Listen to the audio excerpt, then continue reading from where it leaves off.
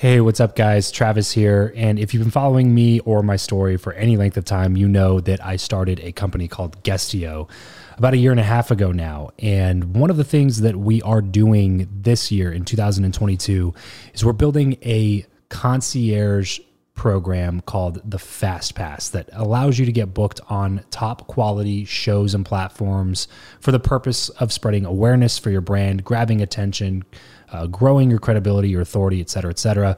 And so if you are listening to this right now and you are a 7-figure plus entrepreneur and you have a budget to bring in traffic, attention, credibility, authority to your brand, then this might be a really great program for you. Just head over to travischappell.com/10K. Why 10K? Because we guarantee in this program that you're going to be able to speak in front of 10,000 people within 90 days. Okay, 10,000 people within 90 days. Imagine getting on a stage in front of 10,000 people to share your message, your story. Well, that's exactly what we are doing inside of this program through virtual stages like podcasts or virtual events or YouTube channels or blogs. You name it, we are working with it, and we are trying to get you booked on those platforms. So travischappell.com/10X. There's a quick application there, and then right at the end of that application, it'll prompt you to set up a phone call where you'll jump on a call with me, and we'll talk through whether or not you're a great fit for this program. Please act fast on this. Do not wait, because we are only taking on 1 or 2 clients a week due to constraints with our team and the limited supply of high quality shows and platforms that are out there in the market. So if that's you and you're really wanting to explode your brand in 2022, head over to travischappell.com/10K, fill out the application, schedule a quick phone call, and you and I will chat really soon about whether or not this would be a great fit for you. Thanks, guys. Talk to you soon. Hey, this is Jeremy Herder, founder of Optimal Self. And if you want to grow through relationships, you should be listening to Build Your Network with my good friends, Travis Chappell and Eric Skwarczynski. If you're tired of the old way of networking, the business cards, the awkward conversations, and the aggressive pitches, but you know how crucial your network is to your success in life, then you're in the right place. Welcome to Build Your Network, the only top-rated show committed to helping you master content networking, foster real relationships, increase your authority, and build the network of your dreams. Listen in on conversations with world-class entrepreneurs, authors, thought leaders, and more as we deconstruct their best strategies for your success. So get ready to burn your business cards, ditch the name tag, and discover the new way to network with your host, Travis Chappell. All right, everybody, welcome back to the Build Your Network podcast. Jeremy, it's so good to get to sit down with you and talk a little bit today. Man, Eric, I've been looking forward to it. Super excited. You know, we've got to know each other over these last 3, 4, 5 weeks. I don't even know how long it's been since, but yeah, man, been looking forward to it. So thanks for having me. Yeah, this is the most boring way that we've met so far because we got to meet in Vegas. We got to do a VIP day there. We got to go out to Costa Rica together and really kind of just did podcast episodes that we didn't record in Costa Rica. So this will be fun to actually get this on the record today.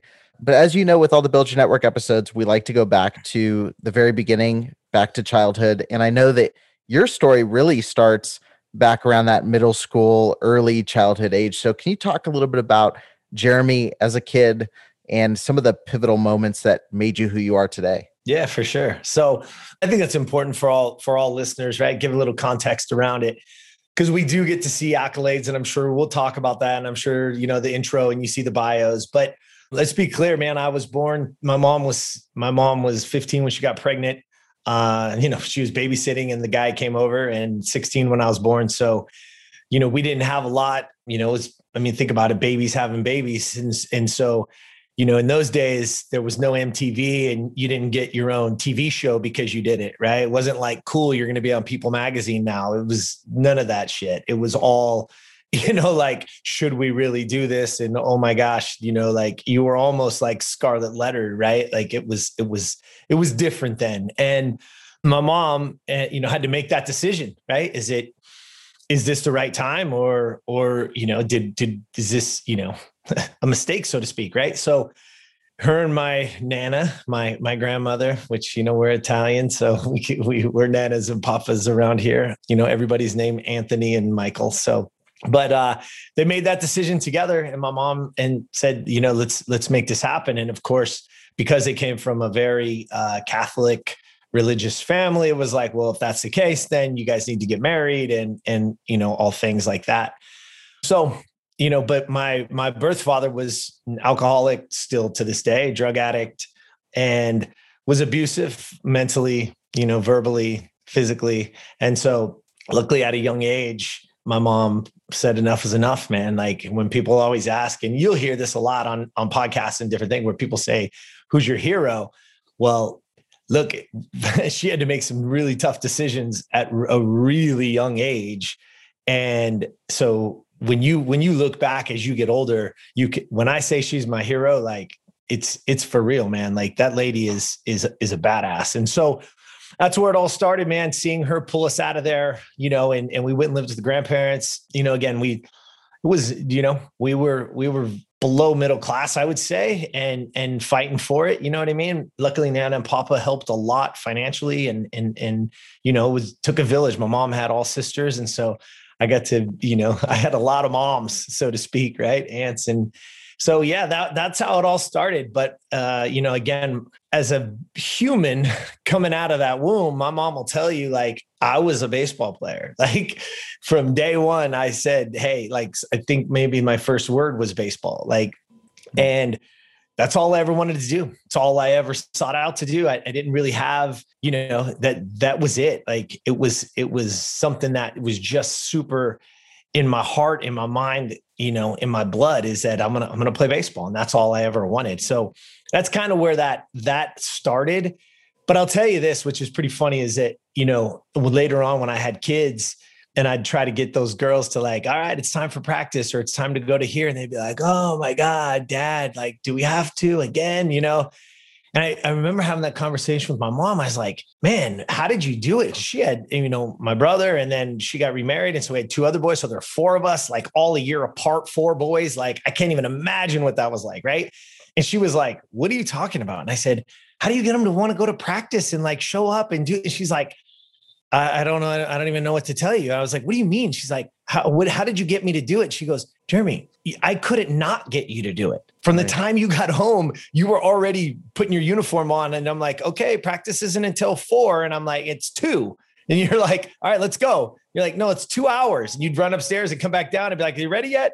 Go upstairs, come, you know, like, and she's like, even when I pull up to stop the car, you were already getting out of the car. Like I couldn't even stop it. And you weren't even going to the gate to go in. You would throw your stuff over the fence and jump over the fence. And man, that's who I am today. Like that is just like part of who I am. I love that aspect. I love the practice. Like, and so that's kind of the guy, you know, like that's the born, you know, like just, and the good news is those people around you would let you go at it. Like, okay, keep going, go for it, whatever. Like, yeah. I mean, I always say this is like, when you're 5, 6, 7 and you say, hey, I'm going to be a pro baseball player, everybody's like, okay, go get him, kid. It's really cute. You know, when you get 16 and 17 and you're still not that good, they're like, you might need a plan B, dude. Like you might want to rethink this. But so that's kind of the born spot, right? That's kind of like, you know, as that young childhood, not having a dad around, didn't have somebody to play catch with, you know, didn't have any of that kind of stuff. When you look at the accolades, people say that all the time. You know, I hear people all the time talking about like that, you know, they didn't have a dad or the coach didn't like them or whatever. And I was like, yeah, welcome to my world, bro. Like, like you can have excuses or you can have results, but you sure as hell can't have both, you know? Well, that's a big piece that I kind of wanted to get into with you, because I see it happen a lot. And it's funny because I've noticed it a lot through TikTok. So we've been posting a ton of interview clips with Patrick Bet-David, with, you know, we posted a clip from Steve Martin talking about, you know, if, you know, be so good they can't ignore you. We posted clips with tons of people we've had on the show. And the comments are full of people with excuses, you know, oh, it sounds like something that, you know, yeah, of course he made it. He was a white guy in Hollywood, or of course he made it. He, you know, was friends with this person, or of course he made it. He was, you know, we posted a clip with Patrick Bet-David and someone said, why don't you guys post an interview with someone who actually came up from the ghetto? And it's like, he fled at 5 years old from war-torn Iran and then he just bought a $22 million mansion. Like, how much more ghetto do you want to get? How much more of a come up story do you want? So What do you think it is? Because obviously from a very young age, you had that drive and that, hey, my circumstances are bad. Like things are falling apart around me. I can do this. Like I can get to the next level, even though people are saying I can't. Do you think that's purely a born quality, or what do you think woke you up to that early on? I don't think it's a born. I think everybody can. I think anyone can create it. Because people are worried about finding themselves like, oh, well, Jeremy, at a young age, you knew what your passion was.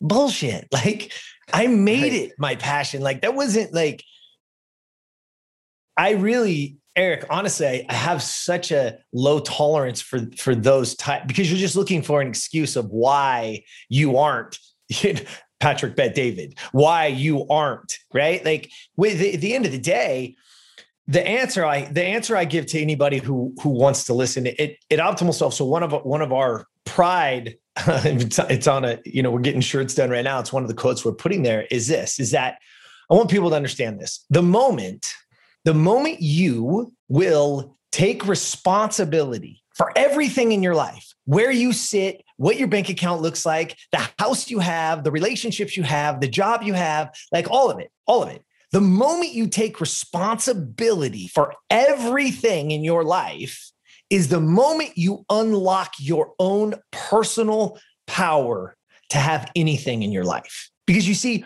we want to give credence to how I grew up, why, all those things. Like and don't get me wrong, and I don't want to hurt anybody's feelings. I really don't, because I know that there are some people that have come some really, really shitty situations. There are some things that have happened to people that are absolutely, just unbelievable. I've had them on my show. I've talked to people all the time. I get comments and stuff, and I'll take those calls. And I've had some people tell me their story, and I'm like, it almost infuriates me, right? That another human would treat a child that way. Like I want to find them and put my hands on them. I want to physically change everything. But here's the thing. And I tell them this, and if you get anything out of this portion of our conversation, is that the way I look at it with people, and I try to get them to understand, is that all of that is the past. Yes, it sucks. Yes, it probably in some cases couldn't have been worse. But if we sit and that's our answer, is what happened to us, is that now we are a prisoner of our past, which means we have put ourselves, the worst prison in the world is the one you don't even know you're in. Right. When you get those comments, that's what people are. They are in their own prison. They are locked in because they are a prisoner of the past. And I want to put it to you this way, just so people can get full circle of this, is that it's not just if you've had bad things. Like I could have been that guy. I could have said, oh, well, my dad's an alcoholic. That's why I'm an alcoholic, right? I could have said whatever. You could go down those roads, but you have a choice. I don't care what anybody says. Like you're here. Again, this might go all over the world, so things are different, but understand what we're talking about in context, right? Like don't take each word out of context. Understand that you still do have a choice in how you want to be and what you want to control for the most part. And now, if I were to tell you, Eric, oh, hey, you played professional baseball. Oh, hey, you went to the CrossFit Games. Oh, you won an event at the CrossFit Games, right? You get to stand there and be number one in the world in that moment. If I told you those were my glory days, if I told you like, yeah, dude, check out what I did, then my life would be over. What I want you to understand is I would be a prisoner of my past. Yeah. I would still be in that same prison as you are over trauma or over a shitty situation. You can be over, when I used to have a six pack, or when I was in shape, or when whatever the things are that you say, I would still be a prisoner. Let me tell you something. That guy that ran on those baseball fields, that guy who hit home runs in professional baseball games and got a paycheck and all that shit, dude, let me tell you something. He is not good enough for my life today. Yeah. That dude would get his ass kicked in my life today. He's not good enough. Yeah. He's not. And the guy I am today, the shit that I'm working on, the things that I'm doing, is not going to be good enough 5 years from now. Yeah. So the prisoner of the past is a real thing, man. And people get so caught up in it on both sides, the good and the bad. Dude, those aren't glory days. Yeah. Those aren't the worst things. Like we get an opportunity now. I get to create the next level of me. Yeah. I get to create that. Not because any other thing, is that I choose to. Has nothing to do with anything else. It's because I'm choosing it. Right. One of the things you've shared a couple times on your show, and I think you actually talked to me about it in Costa Rica as well, was not making the baseball team as a kid. And like, and again, like that right there, that's one of the few parts of your story I can relate with 100%. Like, I was not the first pick for any athletic teams at all, and I still would not be.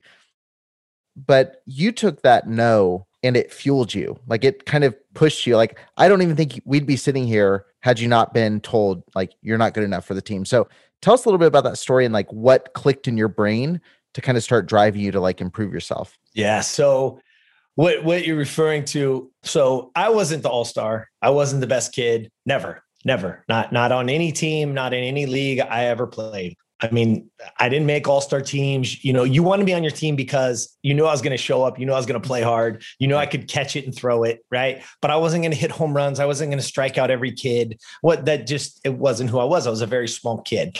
And so my 13-year-old year, my best friend's dad, one of my best friends' dad is the coach. I mean, all such so that I've been on vacations with them, that we've spent, you know, like, I mean, like he loves me, right? And our team won the championship. We won that league. Here's what happens in those years. I don't know if it still exists today, but the coach of the winning team gets to coach the all-star team. And the last two kids, because he's coaching, he gets to pick those kids. And so what that means is that I'm like, oh man, we won the championship. I'm here every day. I'm working my ass off. I'm at their house every day. Like I'm like one of his kids, right? He picks me up for practice, like all these things that my mind was telling me I'm going to get to. This is my year. Worst case scenario is if the other coaches don't vote and pick me in, he gets the last two choices. He's for sure going to pick me. Right. I mean, that was playing over and over. That narrative was going on in that little boy's mind over and over and over again. I was so excited to go to the closing ceremonies, to hear the all-star team, because I just knew it, man. This is the year. Well, guess what? My name doesn't get called. And because I had that narrative, I was devastated, right? Because I had that expectation. I was completely devastated.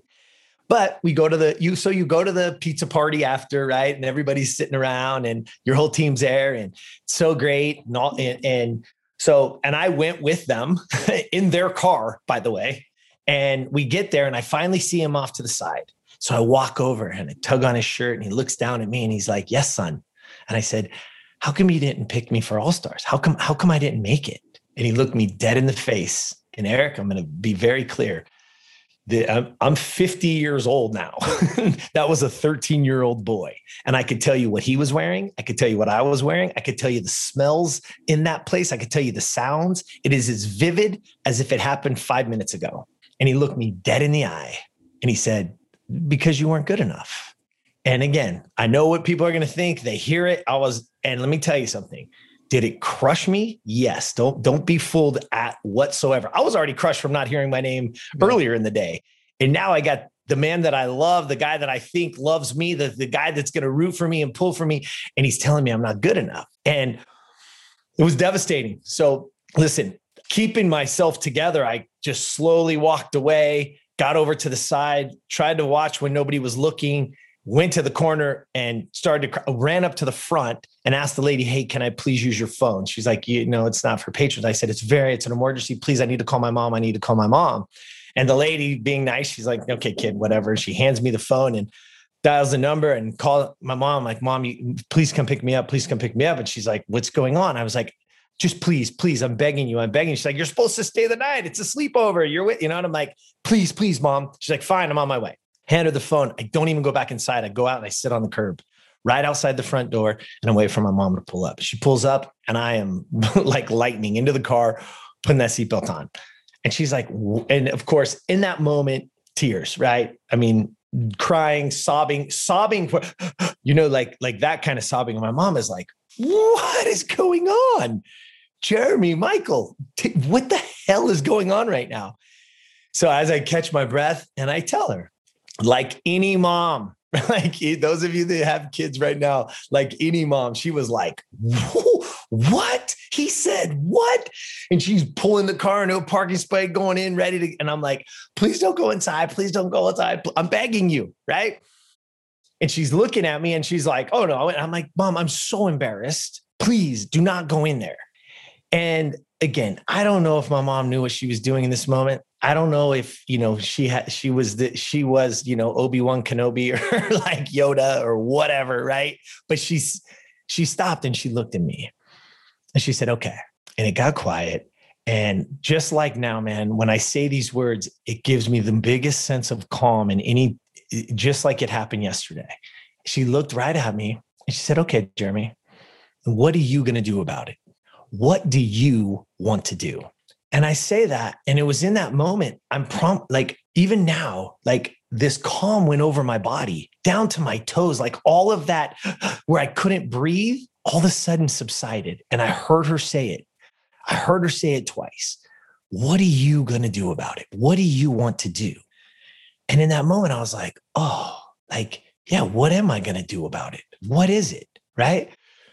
And I said, can we go to Big Five? And she's like, what? And so those of you that are around in Southern California in those days, that was the massive sporting goods store, right? Like you have Dick's and things like that, maybe now in other places, people still do. But just think of the massive sporting goods store that had everything you could ever imagine for sports, right? So she's like, what? Like, don't like any mom, right? For a 13-year-old, let's just go get some ice cream. How about we go get some ice cream and we smooth it all over and, we get a toy at Target. You know what I mean? Like what all parents, what we think, right?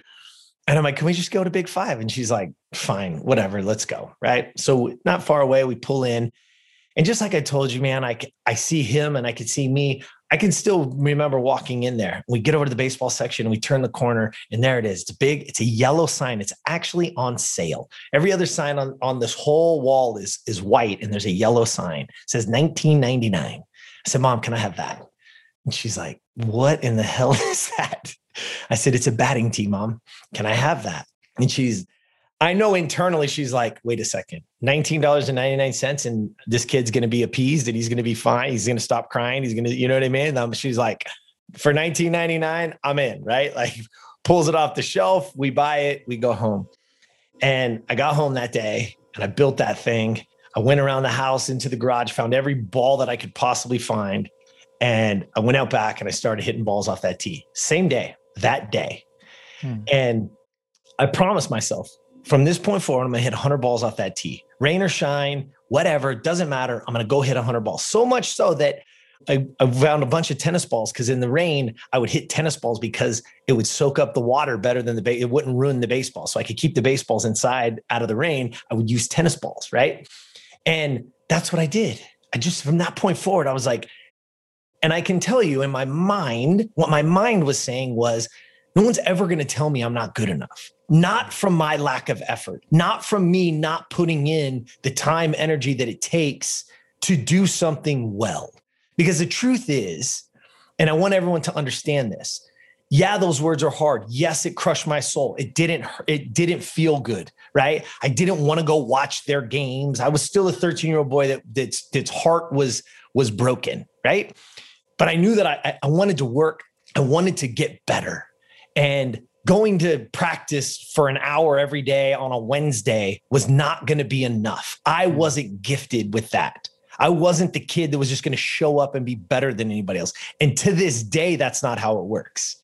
It doesn't. I don't have some special talent. My special talent is I'm going to outwork your ass. That's what's going to happen. But I want to say this about that experience is that one was him telling me the truth. Here's what I want people to understand. What he told me that day was the truth. There's 20 other teams. There's 120 kids in that league. There's 15 that make the all-star team, right?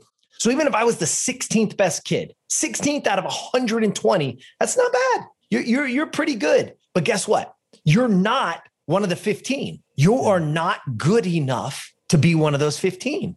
And he was right. He was right. Because I had put myself into a position to believe that he was going to pick me because he liked me, because I was on the team, because that's what should happen, right? The parents should do this, which is all bullshit. It's my version to say, oh, I deserve it because he's like a dad to me, like he likes me. No, you get what you earn. You gain those things by earning it. And I had not earned the right to be on that team. And here's what I want people to understand. Going forward, if I would have went out there one day and hit a few balls off that tee and then expected to make the All-Star team, it would have been, I would have quit for sure, because it would have never happened, right? I would have quit. It's like you jumping to going like, hey, I want to get in shape, and you jumping down and doing 100 sit-ups and then going to the mirror and pulling up your shirt and expecting a six-pack. Like, no, bro, that's not how it works, right? That's how this works either. So just day in and day out and day in and day out, we were doing things. I'd go out there before we would leave. Nights I'd come home. I'd do it in the dark. Like, it didn't matter. I was just going to go out there and keep going. And the next year I didn't make it. And the next year I barely made the high school team. I sat on the bench. I barely played. I got more freaking water for the team than I did at bats. And the next year I got a little bit better. And the next year I got a little bit better. And by the time I was 18 years old and I was a senior in high school, I led the team in hitting. I was an all-league player. I was the MVP of the team. I got voted by your peers, by your coaches, as the most valuable player of that team. I was the only kid on that team to get a scholarship to go play. That was 5 years later. You see, it doesn't happen. We hear this all the time. You probably heard this in other podcasts, or even if you is that we overestimate what we can get done in a year, and we underestimate what we can do in the next 5 or 10 years. You see, it took 5 years for all of that work to start to compound over time to be good enough. And that year, I was the only kid on that team.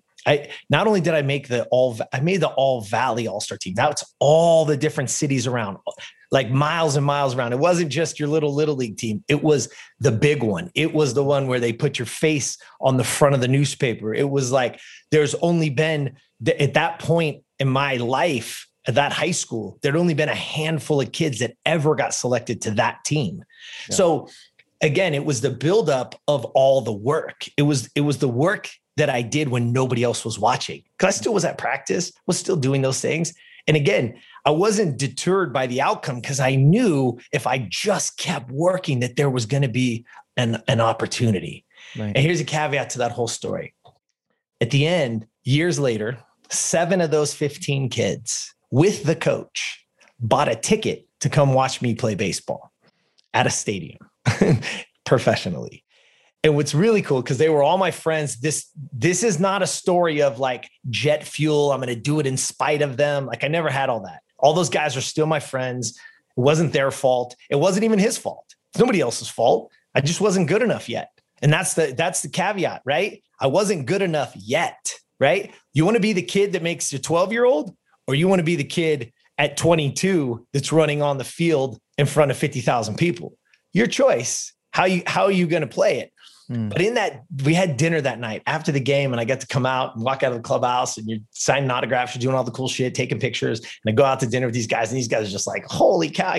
Every one of them would tell you, I cannot believe it's you. Of all the kids that were around, I cannot believe that it's you. And I told that story to our coach, right? To one of my mentors. I told him that story, and he was devastated. He was like, what? I said, what? Oh my God, I'm so sorry. I said, wait, whoa. I gave him a hug. I mean, he was like physically, like, visibly upset that he said that to me. And I said, you changed my life because you were honest with me. You didn't tell me I would never be good enough. He said, look, hey man, in this moment, this is the way my mind works. In this moment, you're not good enough. But if you work your ass off, if you start showing, if you get there early, if you show up late, like if you just keep doing it, again, we said it before, the best is yet to come. Yeah. Right. And so that was a big turning point. And I'll leave it this, and is that tee I still have to this day. It travels with me. It is a symbol of what can be done, what can happen if you're willing to put in the time, energy, and effort over an extensive period of time. If you're willing to get consistent to an action over an extended period of time, the sky's the limit. Yeah. This episode of the show is brought to you by Indeed.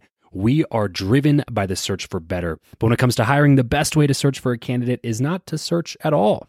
It's to match, and match with Indeed. If you need to hire, you need this platform, guys. I'm telling you, Indeed is your matching and hiring platform with over 350 million global monthly visitors, according to Indeed data, and a matching engine that helps you find quality candidates fast. Ditch the busy work and use Indeed for scheduling, screening, and messaging candidates so you can connect with those people even faster. And it doesn't just help you hire faster. In fact, 93% of employers agree that Indeed delivers the highest quality matches compared to other job sites, according to a recent Indeed survey. And look, guys, one of the things that I wish I would have used Indeed for is this matching service. You can search and search and search and search and search all day long, but to actually be presented with quality candidates, like hiring a recruiter for you that's presenting people that has actually done the work to vet them and bring quality people in front of you, that work by itself is the fact that it's done by a software instead of like a team of high quality recruiters is pretty insane. So they leverage over 140 million qualifications and preferences every single day, which is why Indeed's matching engine is the best one that you can use. It's constantly learning from your own preferences. So the more you use it, the better it gets at doing the job for you. Join more than 3.5 million businesses worldwide that use Indeed to hire talent fast. And listeners of this show will get a $75 sponsored job credit to get your jobs more visibility over at Indeed.com/Travis. Just go to Indeed.com/Travis right now and support this show by saying you heard about Indeed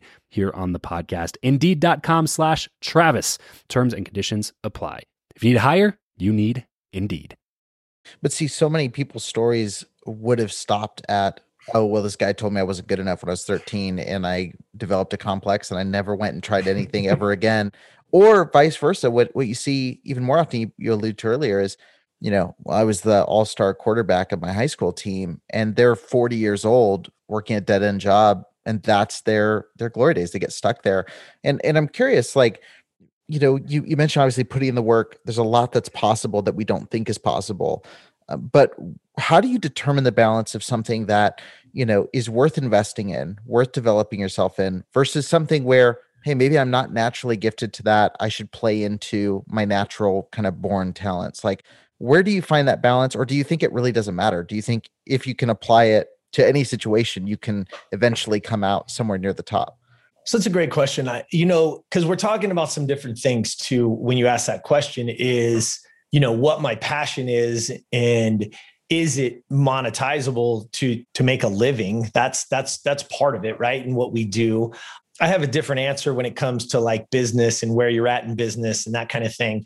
But from a human level, from a personal level, what we have to be able to do is for ourselves is we get so caught up in what everybody else is saying and doing, even, and so if we can get away from the people's opinion, I know what that sounds like, but it's very difficult. So, because we always want to be validated, right? Do we want somebody to tell us we're good, right? We want them to validate us in some way.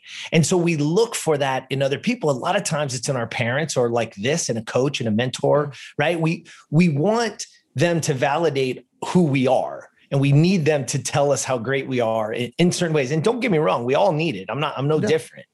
But what I want people to look at is instead of it being that validation, instead of looking for that from somebody, just understand that that's their opinion, right? Good or bad. Because again, if you take when you're getting the good, because that's easy. We're all like, oh yes, I'm so great. And everybody's telling me I'm so great. And so you're like, okay. And so it fuels us to go, but it's still just their opinion. Yeah. Because when it's the negative, right? When people do this all the time, you and I have talked about this about, when you start a podcast or you do business at all, you play baseball at a high level and go to be at a visiting stadium and see what those drunks have to say about your mom, right?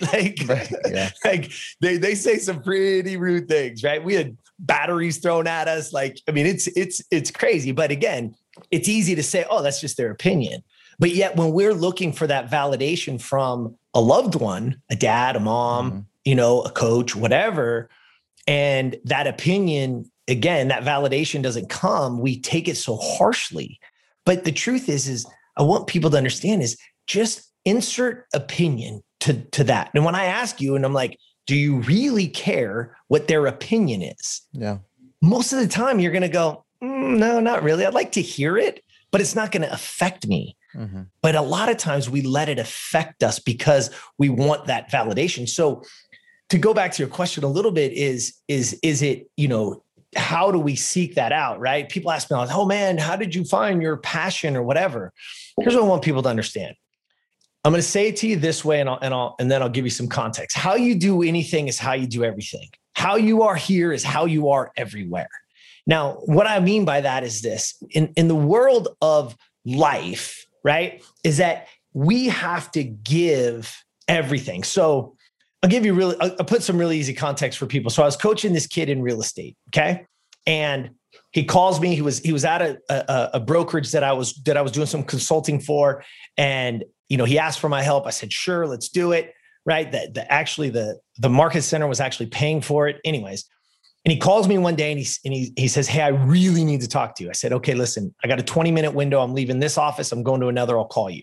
Right. Because otherwise you got to get on Calendly. You got to get on my schedule. Right. We all know how that works. And so I call this kid and he's like, hey, I'm sure you're going to fire me or not going to want to work with me. And I said, really? Why? I'm like, that's weird. I love this kid, man. He's a great dude. He's, he's like, well, he was at a little bit of a rough go with his parents. At 18, they were like, get the hell out of here. You're not allowed in. Like, go fend, you know what I mean? Like, we're not feeding you anymore. Like, right. You need to go make your way in the world. And he was a young kid. At this point, he was like 24 years old. And he was like, man, I got to go get a job. And I was like, okay, are you getting out of real estate? He said, no. I said, okay, then why wouldn't we work together? And he's like, well, because now I'm going to have a job and I'm going to have to, go to Staples was where he got a job. And I said, are you or are you not going to do, is this not your, do you not want to do real estate? He said, no, I really do. I said, okay, here we go. I will keep coaching you and helping you on one condition and one condition only. He's like, shoot, dude, whatever. I said, whatever you do at Staples, whatever they ask you to do, because again, he needs this job so that he gets a paycheck so he can pay his bills. I said, if you go in there just to pay your bills, yeah, you're right. I'm out. I got nothing for you. And I said, but if you go there and if they ask you to sweep the floor, when you go there, you be the best damn person that they've ever had in the history of the company. So if they ask you to sweep the floor, you be the best damn sweeper they've ever had. You don't groan. You don't say shit. You go, where's the broom? Show me the way. And you go do it the best that it can be done. When they ask you to stack computers in the back at 2 a.m. and you're dead tired, you go, nope, let's go. I'm going to reinvent ways to stack computers because it'll be the best damn shit they've ever done. I said, because if you don't, and you go in there just to get a paycheck, if you go in there just to show up and bide your time until the next payday, if you half-ass that, you're going to turn around and try to jump into this business. And guess what? You're going to half-ass it because how you are here is how you are everywhere. And so you want to know how to get your passion or you want to know how to find, look, it doesn't matter what you're doing. Do it the best that you can possibly do it. You understand this is a muscle that we get to flex. This is a muscle that we get to train inside of us. You see, we believe there's a fucking switch that we get to just click it on and now I'm going to be fucking great. No, that's not how it works. Just so you all know, the switch is on right now. Your switch might be, but your level of effort and energy is half-assed. You might be like, no, I'm doing the best I can. Bullshit. Are you doing that in every aspect of your life? So and no joke, he was like, wow, I've never heard it like that before. He's like, I wish we had this on video. This was one of the reasons why the podcast is built and why Optimal Self is what it is. To be honest, it was this conversation because he goes, we should have recorded this. There's somebody out there that should hear this. I shouldn't be the only one to get this information. Like you should be saying this. And I was like, yeah, whatever. You know what I mean? But it hit me hard. I was like, maybe he's right. Like I love having these conversations, but for him, it was because I was looking at it just as a job. But let me tell you something. If you can teach yourself and train yourself to do whatever it is you're doing, the best that you can possibly do it, then that's the moment that you can duplicate that in other areas of your life. And so maybe that isn't your passion. Maybe you're in a job right now that it is not the thing that you were like, feel like you were set on this earth to do. Maybe not, but do it the best that you can possibly do it. Train yourself and teach yourself to not give in to the bullshit, to not listen or watch what other people are doing. Because I told them, you're going to go to work, man. You're going to have that dude that's out that on his break is out smoking a joint, right? Because he didn't give a shit about that job. He just needs the paycheck. He's going to be smoking a joint. He's going to be half-assing it, whatever. I don't care if you got to even pick up the slack so everything gets done, do it. Because you're not because otherwise you're going to train and you're going to be him, right? You got to train you to be exactly what you want. So again, I open your question with how you are here is how you are everywhere. Well, you want to find your passion. You want to get something. Well, first you got to train yourself to be the best that you can be at what you're doing, whatever it is. And then it will elevate into other areas of your life. Then you'll be shocked at the doors that open when you're doing this. So the least amount of job. There's one of my favorite stories. Again, a guy by the name of David Osborne, look him up. Great real estate man, tons of businesses, has like $10 million in passive income now. Incredible mind to listen to anyways. And he started as the receptionist at the company, a Saturday receptionist job, right? I don't even know if you call the males receptionist, but whatever. And today, not only does he not just own that company, he owns 10 of them. But when they talk about him, they say he was the best receptionist they ever had. Well, okay, most people would be like, well, he's the best receptionist. Yeah, because he just trained himself to whatever I'm going to do, I'm going to be great at it. And then that opens the door to the next thing. And then I'm going to be great at that. And then it opens the door to the next thing. And then I'm going to be great at that. So, because the one thing that we all have in common, doesn't matter where you're from, doesn't matter your skin color, doesn't matter your gender, doesn't matter anything. The one thing, because again, I can't be taller. I can tell you when I played in the NBA, they're like, bro, you're a 5'10" white dude. That's not happening, dude. Like, good luck, right? Like, there's certain things we can't control. The one thing that we all get to control is the ability to learn. You see, don't be fooled. Success comes from hard work. Okay. But real success comes from your ability and willingness to learn. So whatever it is you're doing right now, if you're willing to learn that skill, to find that thing, to be the best that you can possibly do it, it will open the door to the next thing.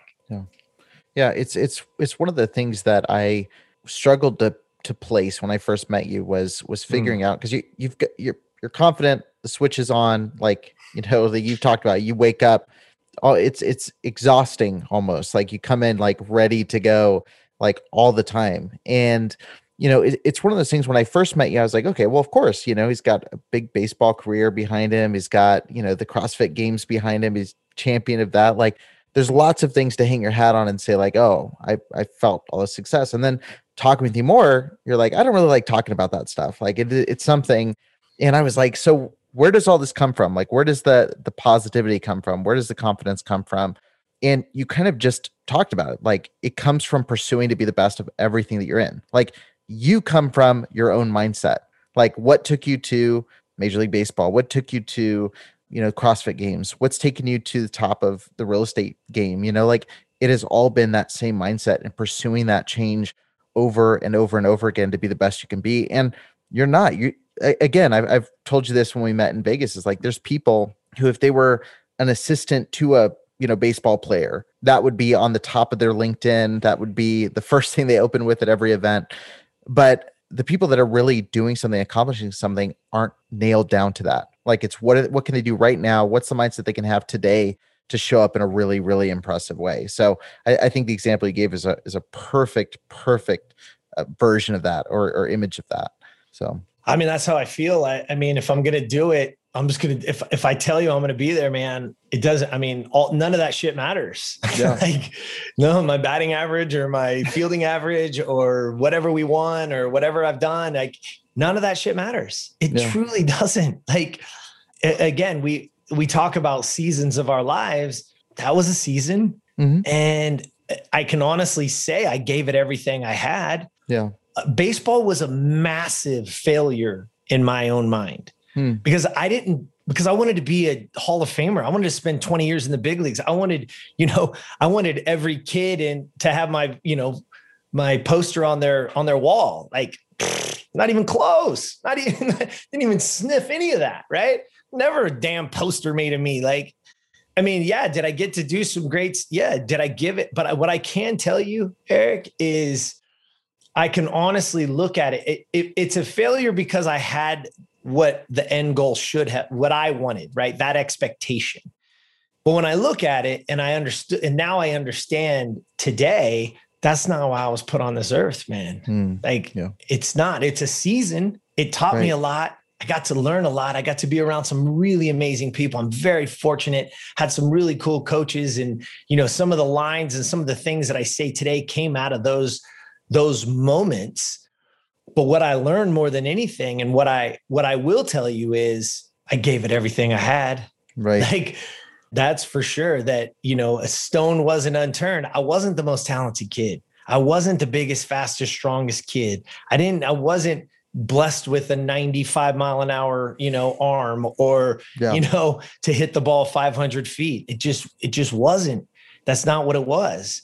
And there were some times where that was tough, right? Like at the end of the career, and, being done was like, trapped in that identity, being a baseball player. Like, that's all I ever said. What are you going to do? I'm gonna be a baseball player. What are you? I'm a baseball player. Like, and when that's gone, that identity is hard. Right. Yeah. And I don't know if this is the road you're going, but I struggled. I didn't even know. And this is a lot of things, just like I said before, about we put ourselves in these prisons that we don't even know we're in. It's the worst thing that we can do, is that we're not constantly working on bettering ourselves. And I was in the grocery store 2 years later after baseball. I hadn't played baseball in 2 years. By then I had some real estate stuff. We were doing some stuff, and I run into this gentleman at the grocery store. I didn't know him personally. I saw like his face. I recognize him. And obviously he's like, Jeremy, oh my God, Jeremy Herod. He comes over, he shakes my hand. He's like, what's up, dude? How are you, man? How's everything going? He's like,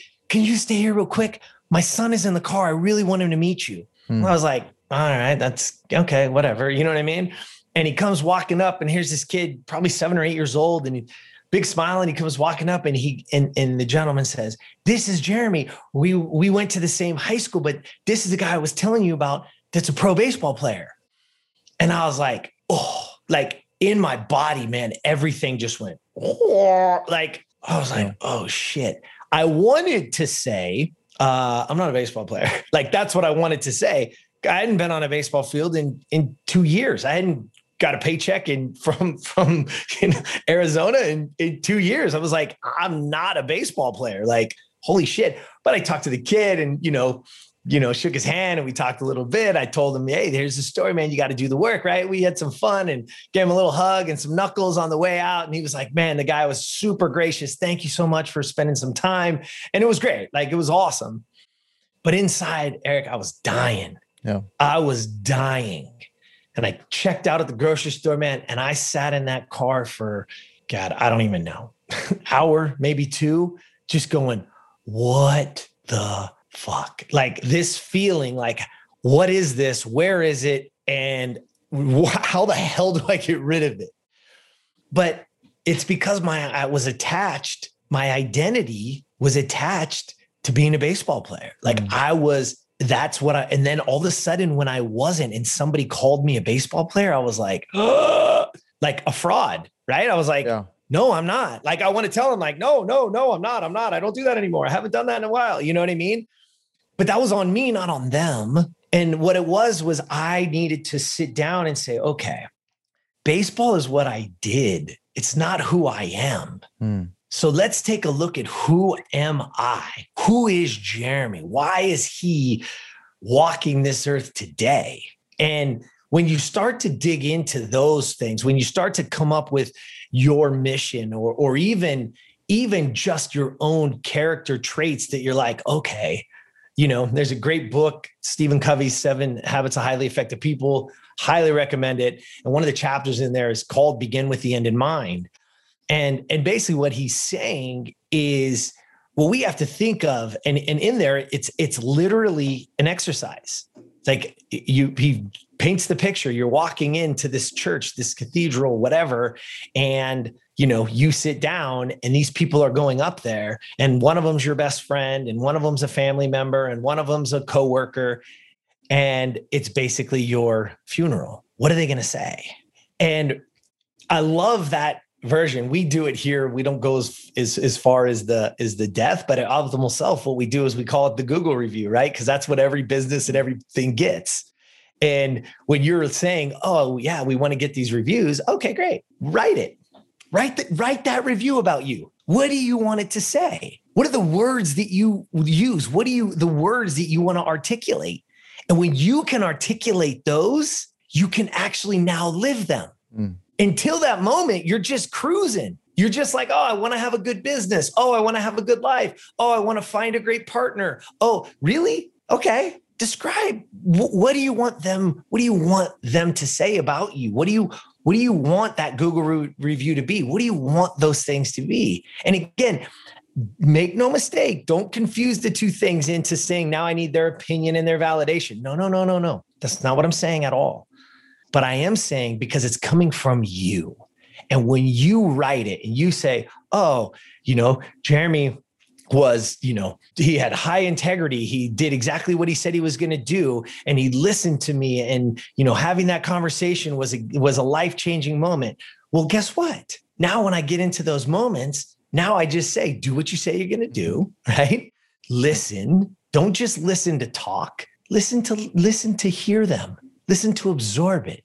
And whatever yours is, we can now step into that. And we're not now connected to the car we drive, the zip code we live in, the big house, right? All these things. And I'm not saying don't have those things. Look, do it. If you know what I mean? Like, if it makes sense, do it. But at the end of the day, don't let your identity be tied to those things. Write your own story.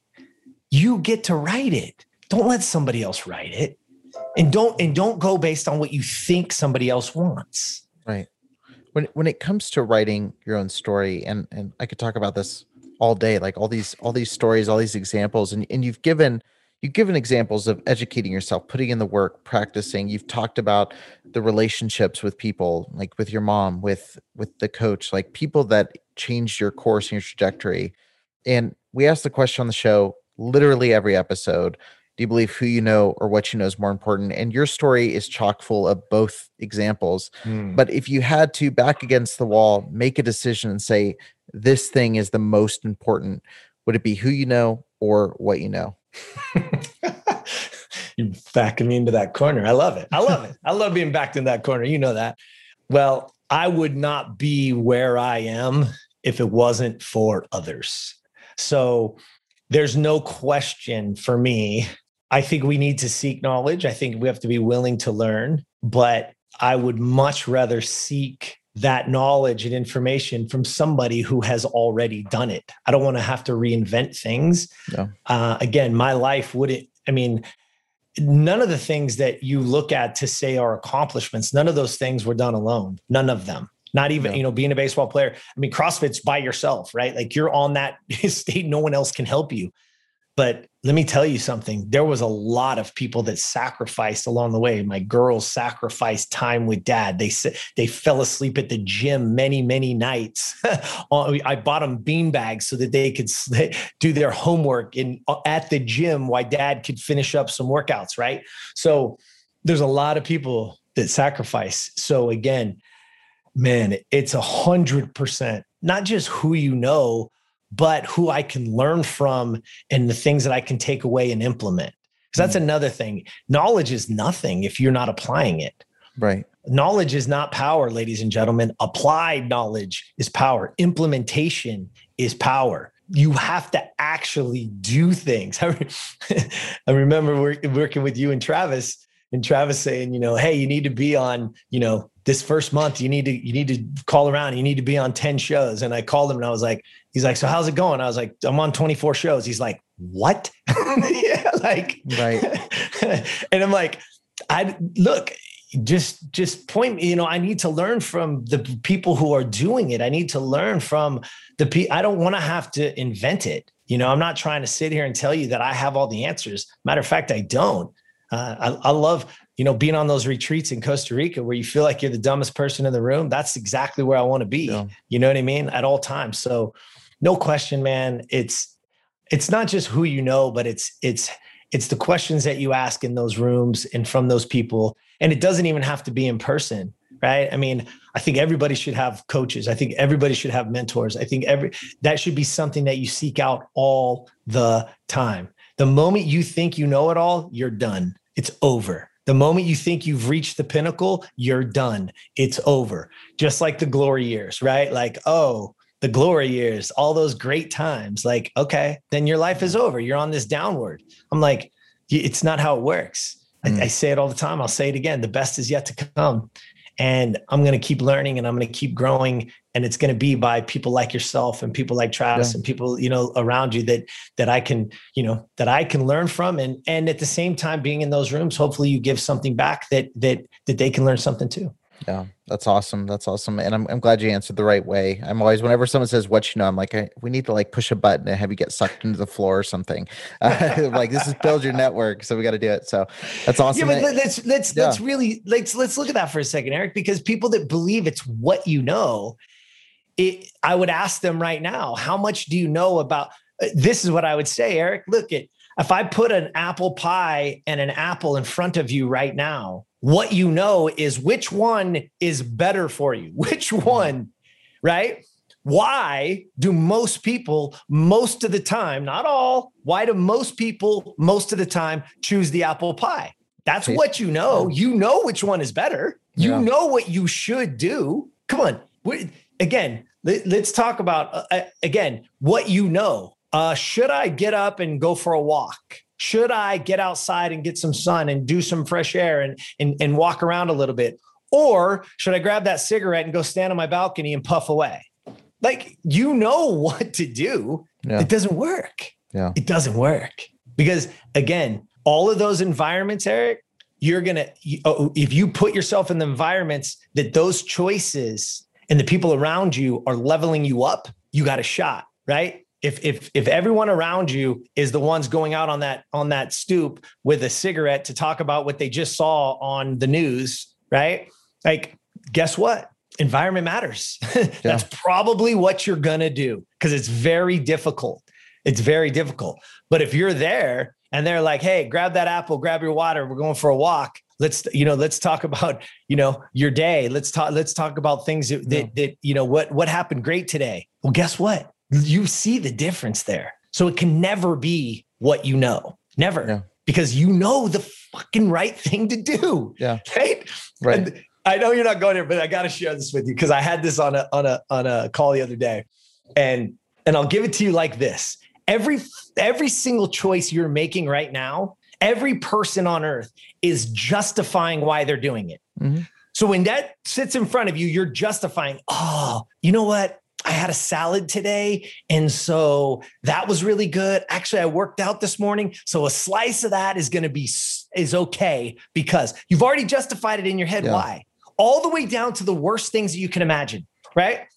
But this call, I'm just going to tell you, there was a bank robbery and they were talking, like, what is that guy thinking? And I said, listen, he's already justified to himself. Yeah. He's already justified why it's okay for him to load his gun, to walk into that building, to stick that gun in that person's face and take the money that he knows is not, he's already justified it in his own head. Right. All of these behaviors are justified to themselves. So if you want to pay attention to how do I level up to what is that next thing, get around people, right? Because it's not what you know. Yeah. He knows. Do you think that guy doesn't know? There's a chance that he's going to get caught. There's a chance that he could go to jail. There's also a chance that he could get killed or he may have to kill someone. Yes. The answer is unequivocally, he knows all of those things. Right. But he's already justified it to himself. Why it's okay. And we do that shit. That's an extreme, right? That's an extreme situation. But let me tell you, how you are here is how you are everywhere. Yeah. Break it all the way down to the simplest thing. You're already justifying your shitty behavior. You're already justifying it. So if you can start to fix that at the lowest level, then those higher levels get better and better. Yeah. They get better and better. Well, in the extreme situations, good or bad, start with all those small little choices along the way. So like whether it's an extreme example like robbing a bank, or whether it's, making $1 million in a moral way, ethical way in your business, it all starts with those little mindset shifts along the way that get you there. And I look, there's been a ton of value in this episode, and unfortunately, I have to wind us down into our random round. So just some quick random questions with some quick answers. First off, what profession other than your own do you think it would be fun to attempt? Staples, maybe? I would love an attempt. I would love to run like a Fortune 100 company just from a leadership perspective. Like, doesn't even matter what the product is, doesn't matter if it's a commodity, doesn't matter, whatever. Just to run that Fortune 100, just to be that in a leadership position to see what that looks like, to have that pressure to see it. I'd love that feeling. If you could sit on a park bench with anybody past or present and talk to them for an hour, who would it be and why? Bruce Lee. What would you ask? Bruce Lee. I want to talk about the 10, one of my favorite quotes of all time is, I don't fear the man of 10,000 kicks. I fear the man that does one kick 10,000 times. And the power of his mind is, in my estimation, the best that it's ever been. Like the things that he tapped into with such a small frame, but also the way that he was able to articulate it in ways that still to this day are going to be, guys like me are listening and reading and paying attention. So that would be, I would love to talk more mindset with him. And you know what else I want to know from Bruce? I want to know where he falls on goal setting. That would be the question I would ask him. Where do you fall in the idea of goal setting? Awesome.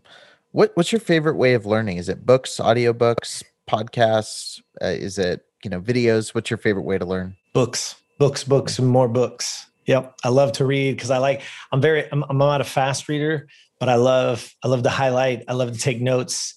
When I read, I look for ways that it affects me personally. So no matter what I'm reading, I look for ways and I take notes in regard to that. So I'm a book guy. The audio stuff I love, like I listen to podcasts in the gym and I listen to podcasts all the time, books all the time. But if I'm learning, it's seeing it, writing it, feeling it. Like I'm a very hands-on person. Gotcha. Give me a glimpse of your morning routine. Wake up, spin around, put my feet on the ground. I do 9 solid breaths, which are you probably know it as box breathing, in and out. That changes my state, wakes me up. First thing in the morning is 16 ounces of water with a pinch of Himalayan sea salt under my tongue and a pinch in there. That is there's 84 trace minerals in Himalayan sea salt, not regular salt. That's just sodium chloride. It helps because, again, we're coming out of a fast. And so to wake my body up, as well as be able to absorb nutrients with a little bit of lemon. And then I get ready for the gym. I put my clothes on, brush my teeth, get my gym stuff ready, and I'm out the door. That's my meditation. What's your go-to pump up song? I'm not a music guy, man. I don't, I like to listen to people who inspire me. So I'm the crazy dude that's listening to a podcast in the gym. Like, Gotcha.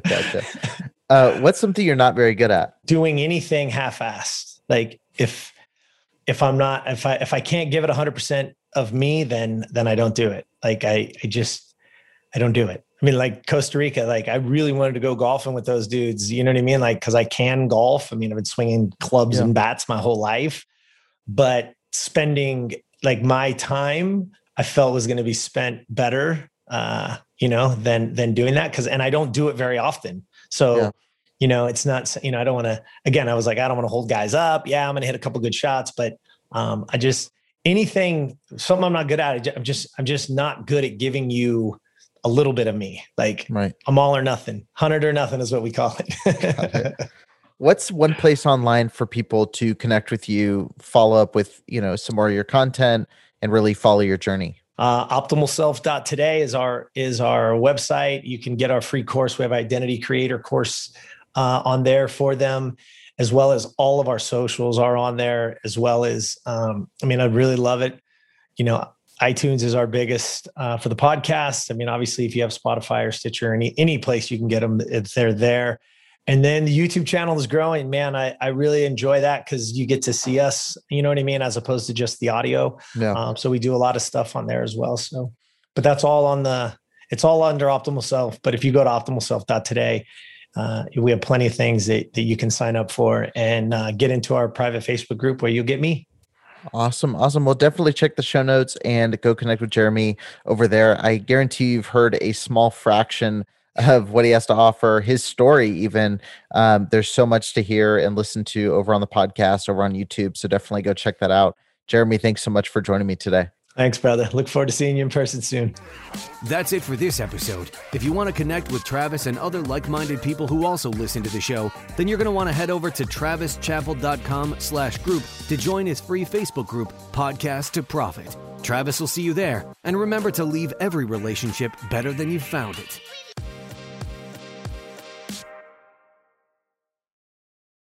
Say goodbye to your credit card rewards. Greedy corporate mega stores, led by Walmart and Target, are pushing for a law in Congress to take away your hard-earned cash back and travel points to line their pockets. The Durbin-Marshall credit card bill would enact harmful credit card routing mandates that would end credit card rewards as we know it. If you love your credit card rewards, tell your lawmakers, hands off my rewards. Tell them to oppose the Durbin-Marshall credit card bill. Support for this podcast and the following message come from Corient. Corient provides wealth management services centered around you. They focus on exceeding your expectations and simplifying your life. Corient has been helping high achievers just like you enjoy their lives more fully, preserve their wealth, and provide for the people, causes, and communities they care about. As one of the largest integrated fee-only registered investment advisors in the U.S., Corient has deeply experienced teams in 23 strategic locations. Corient has extensive knowledge spanning the full spectrum of planning, investing, lending, and money management disciplines. Leverage Corient's exclusive network of experts to craft custom solutions designed to help you reach your financial goals, no matter how complex they may be. Real wealth requires real solutions. For more information, connect with a wealth advisor today at Corient.com. That's Corient.com. Corient.com.